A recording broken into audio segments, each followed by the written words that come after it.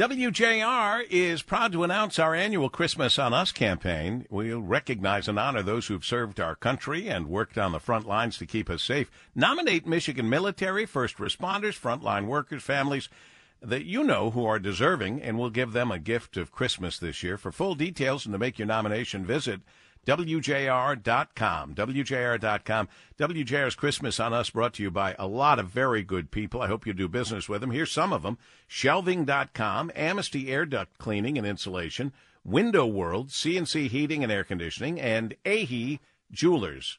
I hope you can join us, too, in a couple of Fridays. We'll be broadcasting from Guernsey's, and it'll be a lot of fun. We are blessed to have a fabulous police chief once again. James White is our police chief for Detroit, and he's here to talk about a story that's being talked about all around the country. In fact, they came upon this before the Detroit Police Board of Commissioners voted to propose a city ordinance that would require police to release video footage of police shootings and other instances of deadly force. Now, Chief James White, you started doing that before they even asked you to do it, if I am not mistaken. Chief White, welcome back to the Paul W. Smith Show.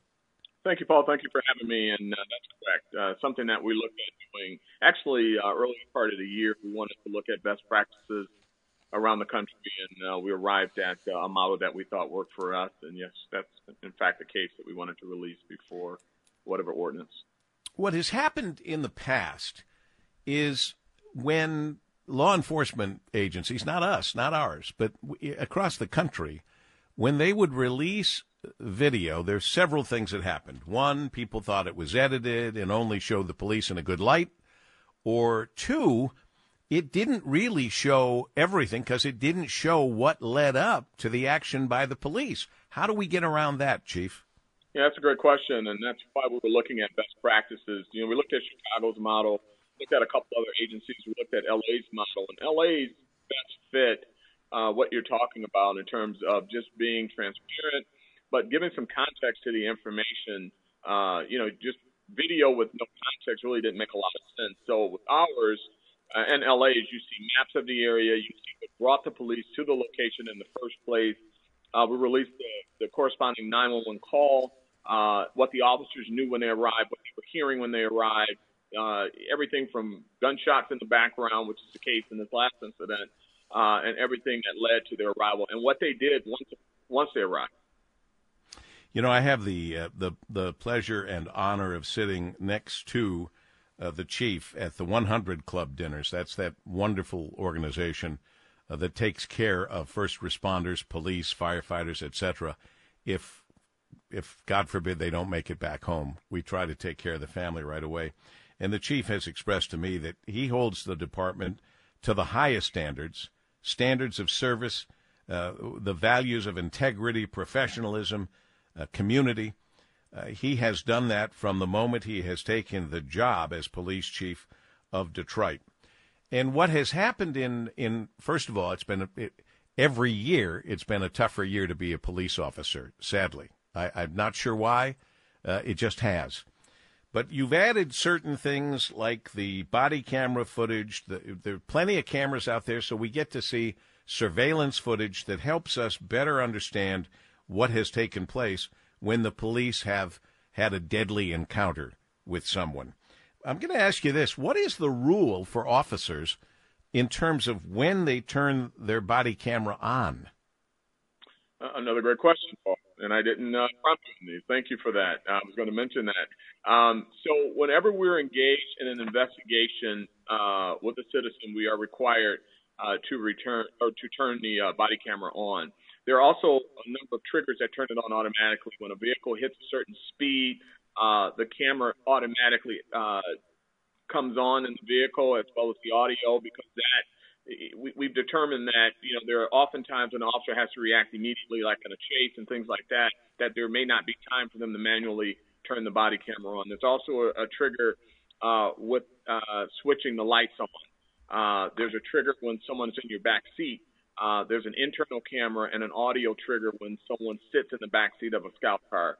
And then they're required to turn it on, as I indicated, when they're engaged in a citizen investigation. All right. is there anything you need, anything we can help you with? You know, in years gone by, and thank God we haven't had to do this in a while, but in years gone by, we helped raise money for bulletproof vests for our officers.